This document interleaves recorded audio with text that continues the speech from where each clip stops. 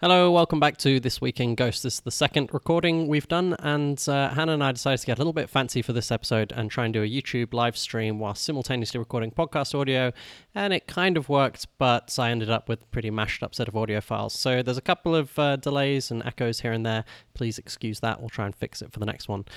All that aside, please enjoy today's show.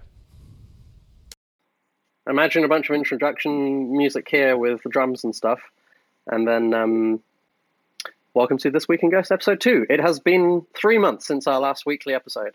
I feel like that's going to be a consistent intro. Yes.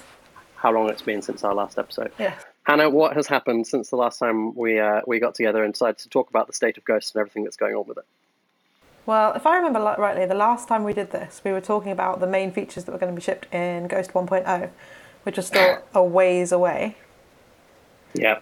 And so in the time since we did that recording, we changed all the things that we wanted to ship in Ghost 1.0, and then we shipped it. I wouldn't say changed so much as failed to succeed at.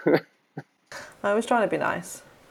Yeah, let's not dress it up. Okay. There's no spin doctors here. We culled most of the features we wanted to ship because it was just taking too long. It had been 9 months. I think 9 months. Yeah, I think we stripped them back effectively. So the 3 we were talking about last time, in particular, were kind of the overall rewrites and refactoring, which worked. Then we talked about the editor, and then we talked about this centralized OAuth system. The OAuth system disappeared completely. Yep. It just turned out to be way, way, way too hard. Every time we thought we were about done with it, about a billion more edge cases popped up. So conceptually, it was a good idea, but when it came to actually implementing it, it turned out to be a complete disaster. And then the editor, we kind of went down the middle. We couldn't quite achieve what we wanted to in terms of having the full, beautiful GUI editor with all the fancy integrations and cards and stuff. But we did get the underlying code for that in, along with our old editor kind of injected within it as a stopgap, effectively. And then that made up Ghost 1.0. I was just trying to get some mental context reminders going, Googling when we actually, what was the date that we last did this? And I think you're being nice with the 3 months. Or was it worse? You're being quite nice with the 3 months. It's been 6 months. Has it really? Yeah. Fuck. Yeah, we last did this, we published it on the 17th of March. It's been 6 months since our last episode. In the meantime, though, we got to the end of 1.0 and about a month ago shipped it. It was almost exactly a month ago, wasn't it? 2. No. Yeah, it was July 22nd.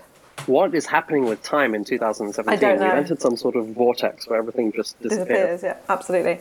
No, it's actually been 2 months since we shipped. We shipped it whilst we were in Dubai. Did we do it while we were in Dubai? We did, right? Yeah, we did, definitely. God, I can't remember Dubai. It was 2 months ago.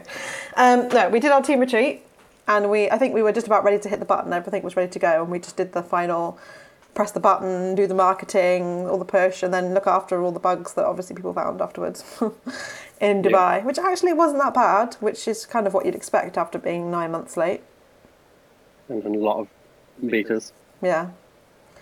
And then we promptly got together a new plan so that we didn't end up doing this whole 9 months not shipping thing again. Yes. Which has caused some people to be very happy and some people to be a little bit bemused.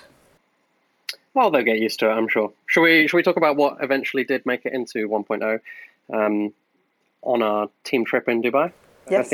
I think anyone who's tuning in for the first time or has not heard or just heard like 1.0 is coming, and then what does it actually mean? Mm-hmm. So, the fundamental things that we shipped in 1.0 were very much developer facing, I think.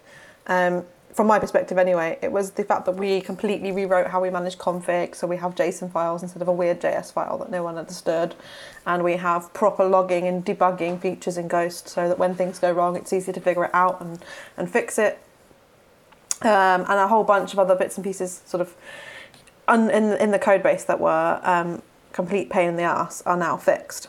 That's the biggest thing for us, is that now when we go back to fix something in LTS, to backport a security patch or a bug fix, we look at the code base ourselves and are like, what? How did we ever code in this world? Because the new world is so much shinier. And from a user-facing perspective, it was the editor that you talked about already a little bit, was the biggest feature that went in. Yeah, response to that was pretty positive, which is nice to see. I think the nice thing about the editor is it's already a huge upgrade from where the Ghost editor was. It just works a lot better, it looks a lot better, it feels a lot nicer to write in, but it also really paves the way for much more interesting things to come after this. That's what I'm... Yeah. The fundamental thing about 1.0 is that it is a breaking change. We made lots of backwards incompatible changes under the hood in order to pave that, the road for new features. And I think my favourite thing about the new editor is actually the publish menu. The publish menu. In terms of being easier. Yeah, because the functionality is, as you said, it's loads nicer, it's easier to use, it's smarter, but the publish menu just makes way more sense than what we had before. Yeah. You don't have to go through that odd double verification red button switch situation. No, and... Which was a holdover of the earliest days of Ghost. And the screenshots... Screenshots? No, the scheduling, that's what I'm trying to say. Scheduling is a lot easier. Yeah, definitely. Yeah, so the launch was nice. Made it to the top of Product Hunt. I think it ended up being number 3 or 4 top hunt for the entire month of July, as I now remember it was, which was very nice to see. And since then, we've moved to a much, much faster iteration schedule with releases. So I think it's probably worth touching on Ghost CLI and how and why we've been shipping so fast. Right, so again, from the developer perspective, Ghost got a lot easier with 1.0 because we implemented a new way of installing it, and we ripped out a lot of code in Ghost itself that was to do with the startup, the checks, and looking after making sure your config was right and all of that, and we moved it into Ghost CLI, and with that we added a whole bunch of features for installing Ghost, upgrading Ghost, managing the configuration.